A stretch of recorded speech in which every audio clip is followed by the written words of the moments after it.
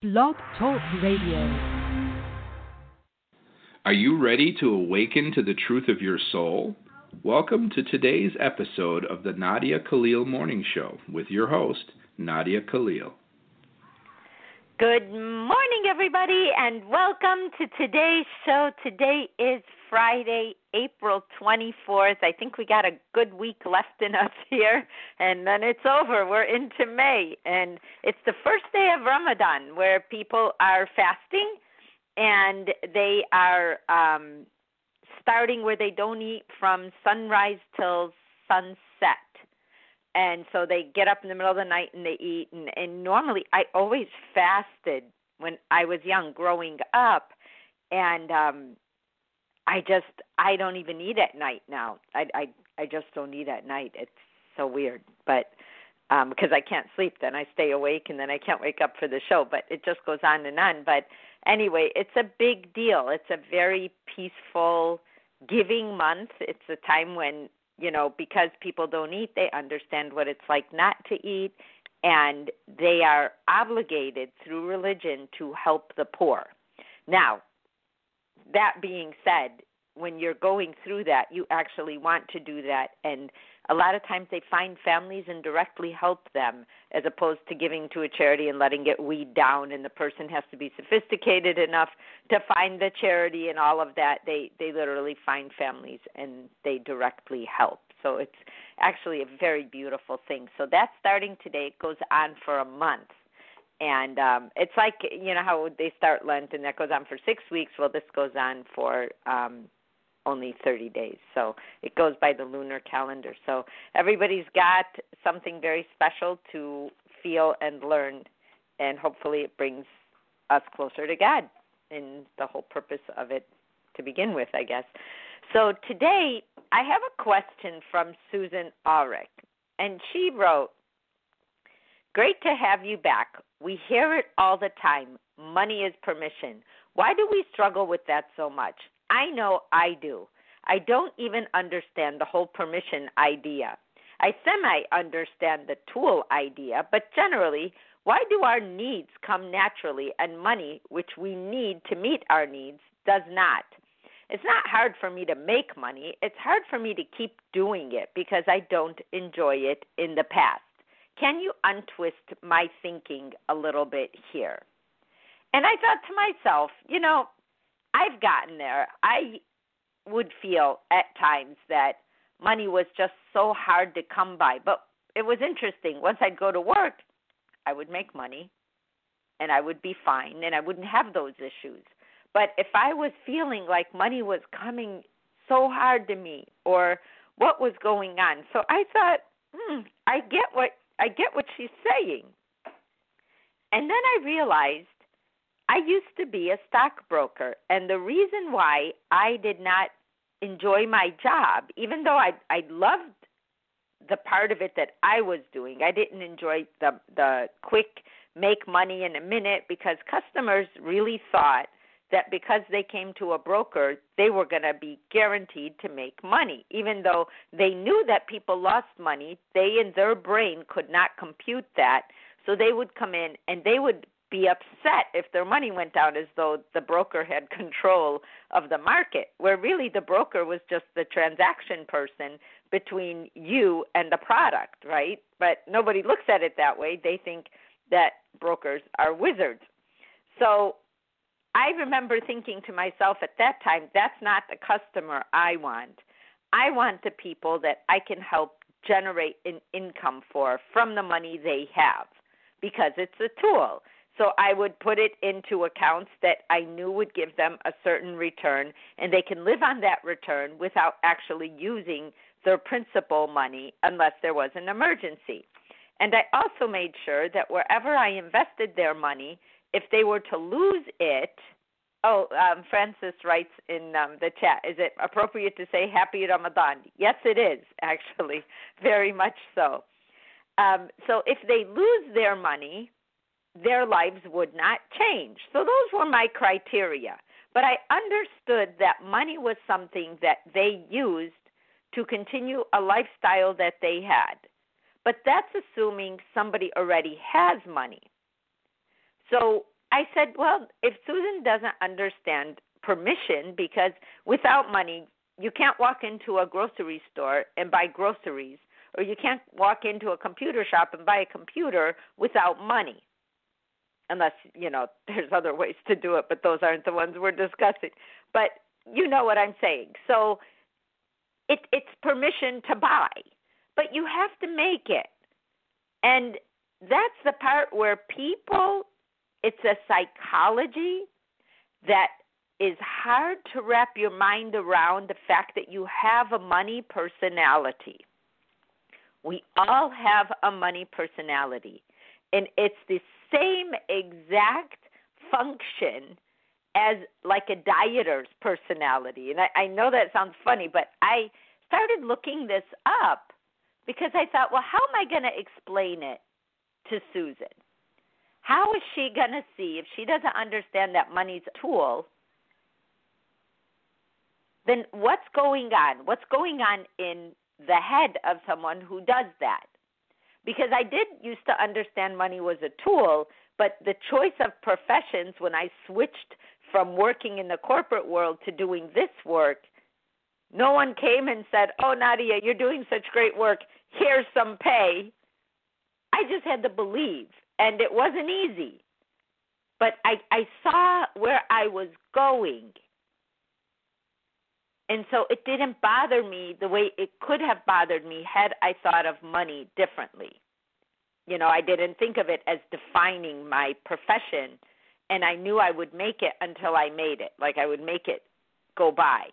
But money, it's not an enemy or a goal. It is a tool. It's just like a dieter who needs to eat. You have to eat something, and we make good choices eating. But someone who diets can tell you every calorie, every carbohydrate, every protein of food. They just can't get themselves to get on the treadmill or to exercise so they're only doing half the job. Showing up to work is half the job. But once you get there, what do you do to provide an income? Because a lot of us can do what we love and provide an income. But it's how we walk into it that's going to make the difference.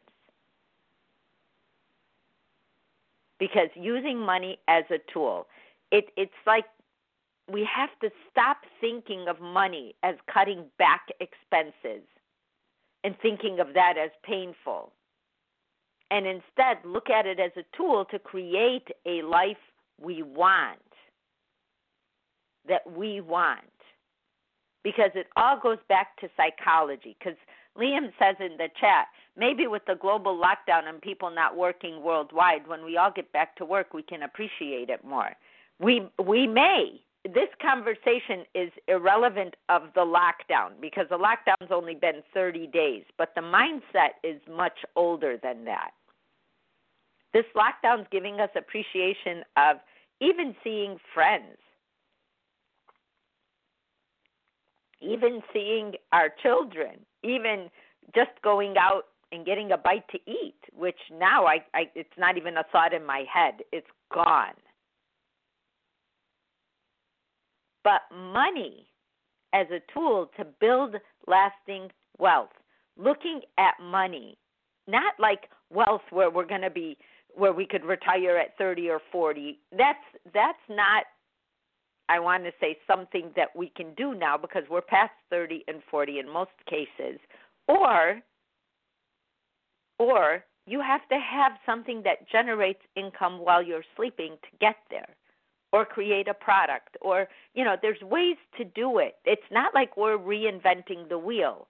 So how come some people do it and don't give it a second thought, and other people it's a big problem? So I went in and I just started searching like money personalities, because I know that one of the reasons why I wanted to get out of the stock market was because I didn't like people's money personalities that came into the office that I worked in. But I wasn't like high-level trading on the floor. I was sitting at a desk in a bank. And there were people who would come and sit at my desk, even older people who, wanted just a higher return and would come and tell me, well, that bank down the street, they're giving us, double the interest you're giving us a month. I want to take my money out and go over there. And I would say that would be great, but you also are taking a greater risk. And I would explain to them what an unsecured debenture was as opposed to something that was federally insured and why that was important to them at their age. And then once I educated them, I was okay with whatever choice they made because I at least gave them the information that they needed. And so I realized that our worst money problems are all in our heads. It's how we view it. And I'm going to go back to the dieter because it's easier to see because money makes us feel like it's either going to control us or not. And I don't work for money. And, people do bad things for money and whatever comes out of us. But it's all about looking at it like you're budgeting. Like no matter how much money comes in, I don't care if it's only $100, you take 20 and you put it aside. Just like if you're dieting. You buy the whole bag of chips, you don't eat it all at one time, and if you do, you get sick. But if you eat a little bit at a time, you don't. And then over time, after having a little bit of it, it doesn't matter if you have it or not, you can even stop buying chips. Because we're modifying behavior day in and day out of our lives.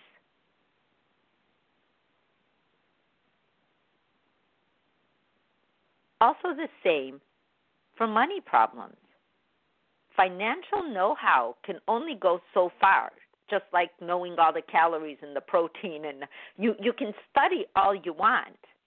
But until the rubber meets the road, you put knowledge into action. That's why I always say that motivation is that it's action. Once you start doing something, then you're motivated to do it. But you can't wait for the motivation to show up. So we have to kind of help ourselves through our actions.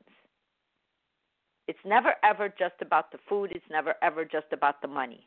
Christ has been saying that to me all along. It's not about the money. It's what we're willing to do for it or how we use it against ourselves because it is how we think. A tool, and I'm going to take it just a step further to show you how. It tells you who you are, just like any other behavior. Because money will tell you, will you cheat for it? Will you lie for it? Will you work for it? Will you be able to save it? Do you have patience? It has all this bag of tricks that comes with it. Food, do you eat it all at once? Do you know when to stop? Do you have limits? Do you have controls? Do you exercise your body? It has a whole set of rules that come with that. We can know everything. And believe me, people dump stuff on my page. They know everything. I don't even say I know everything. But when I see that, what do I know? I know that I can't tell them anything. And no matter what I tell them, they're gonna fight back because they have to know everything. But you know what happens to someone who knows everything? I know my father used to say this all the time. Never marry a guy who tells you he knows everything. People who think they know everything know nothing because they know not to learn. They know it already. They're not going to listen to anybody. So here we go with money. Back to your question, not understanding it as a tool.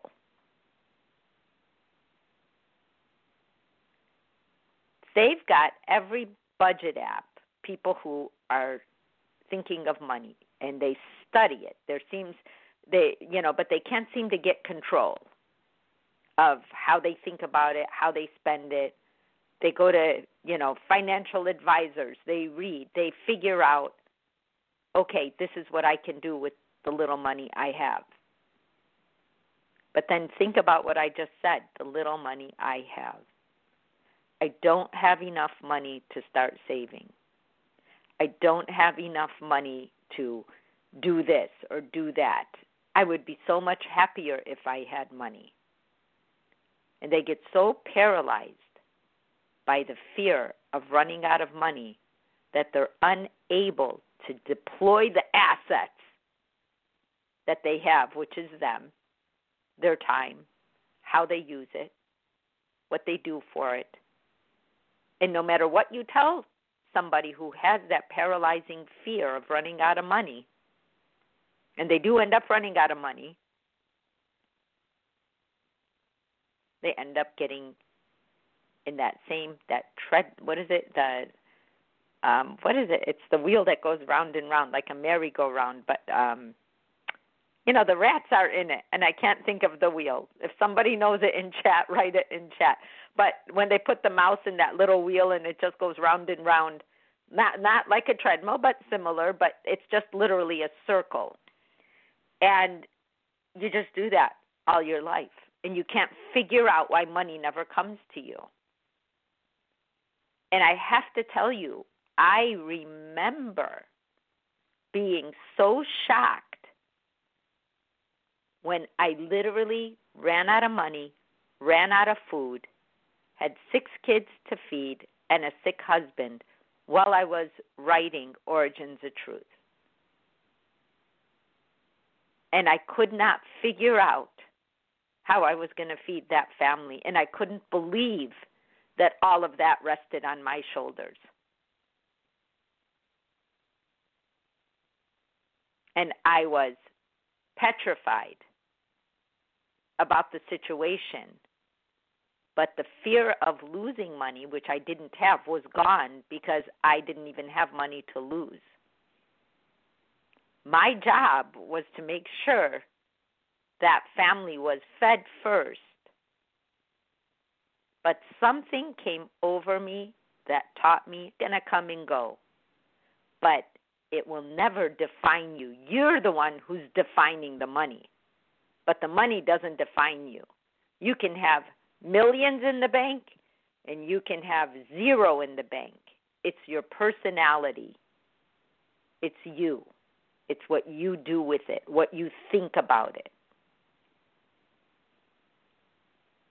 And so there's a Kiplinger report that I read, and it was written like 8 years ago about how emotional baggage can sabotage your financial goals. And here's how to recognize it, and they write it all in there. And in the title of the article is, Your Worst Money Problems Are All in Your Head. Because any problem, whether it's money, it just shows up more in money, or in dieting because it shows up on your body. These things are indicators of our personalities. It's never about the money. It's never about the food. It's about how you think of these things. Food is a tool, too. If you didn't eat, you wouldn't function properly. If you didn't know how to handle what comes into your life, it will not work properly. So whatever it is we have to find a way to make it work. It's part of our job. It's why we're here. But before there was money, personality still had those personalities. It just got exasperated through money. You could see it. You could see diet.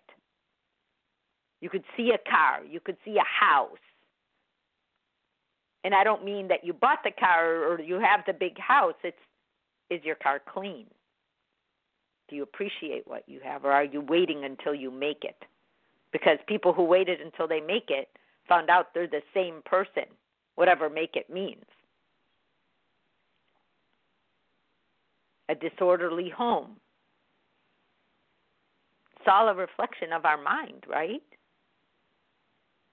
That's why Christ said, clean something and you will organize your mind. So going back to me realizing that I had this family to take care of, and feed. And I literally cooked my last bag of pasta. I had no idea where, when, how, or why I was going to be able to get food into my home to feed everybody and take care of everybody. I was done. I would go to bed crying at night because I was in shock that all that responsibility fell on my head. That's the last thing I expected. And then I woke up the next day, and I don't know what happened while I was sleeping, but I no longer feared money. I was the person who was paralyzed. I was so scared of getting to that final point of literally not having anything that God put it in front of me. Hook, line, and sinker. There wasn't a part of it left out. Everything was gone.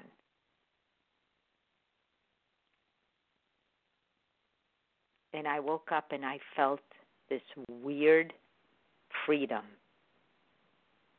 Because my worst fear that I was so paralyzed by was right in front of me.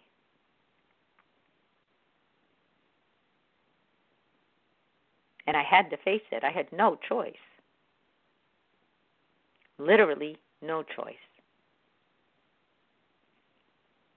And so here I wake up and I look around and I open the fridge and whatever we had left in there, I can't even remember what I made out of it, but I did something. But I released the fear. I released the fear. And by about 10 o'clock that morning, I got a phone call from an old neighbor of mine who said to me, Nadia, what's your address now? I kind of know where you live now, but I don't know your address. And I was just floored. She never called me before. I used to see her at baseball games because their son and my son played together. And I was doing those little workshops for self-esteem building for teenagers, and I had to cancel. The weekend coming, I wasn't feeling good. And she said, for you not to feel good, something has to be wrong. I'm coming over. She came to my house. She had gone to Costco and purchased every single thing I would have purchased myself and more, even down to laundry soap, and showed up in my driveway. I never told her how big that was. I was crying while I was taking and helping her unload her car and bringing the food into my house. Down to Tylenol. There was nothing she left in that store that I didn't need. And it happened after my fear was released. But what I left and what I learned was how calming it was to actually see my worst fear in front of me. So I no longer carried fear anymore, not just towards money, but towards anything. That you never know what this day will bring, but God knows. God knows what's going on in our head, what's going on in our heart. So if you're looking at money as an obstacle where you're not sure if you understand its way, think about how you run everything in life. Why do we struggle with money so much? Because we think answer to everything. We think if we have it, it's going to fix everything in our lives, and it's not going to fix anything.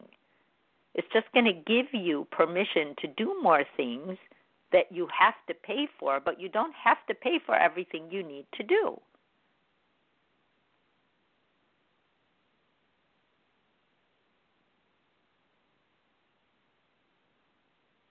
Our needs do come naturally, and money doesn't feel natural, but it's an extension of how we think, behave, what we put into action, and what we don't. Money is not an enemy.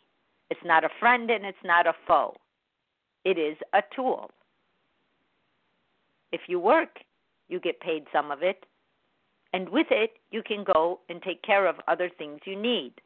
But if you look at it as only something to take care of those things, like it's in your way, but you have to get it to do this, that's now you're dealing with the psychology of how you feel about money. So if it's not hard for you to make money, then go and make it.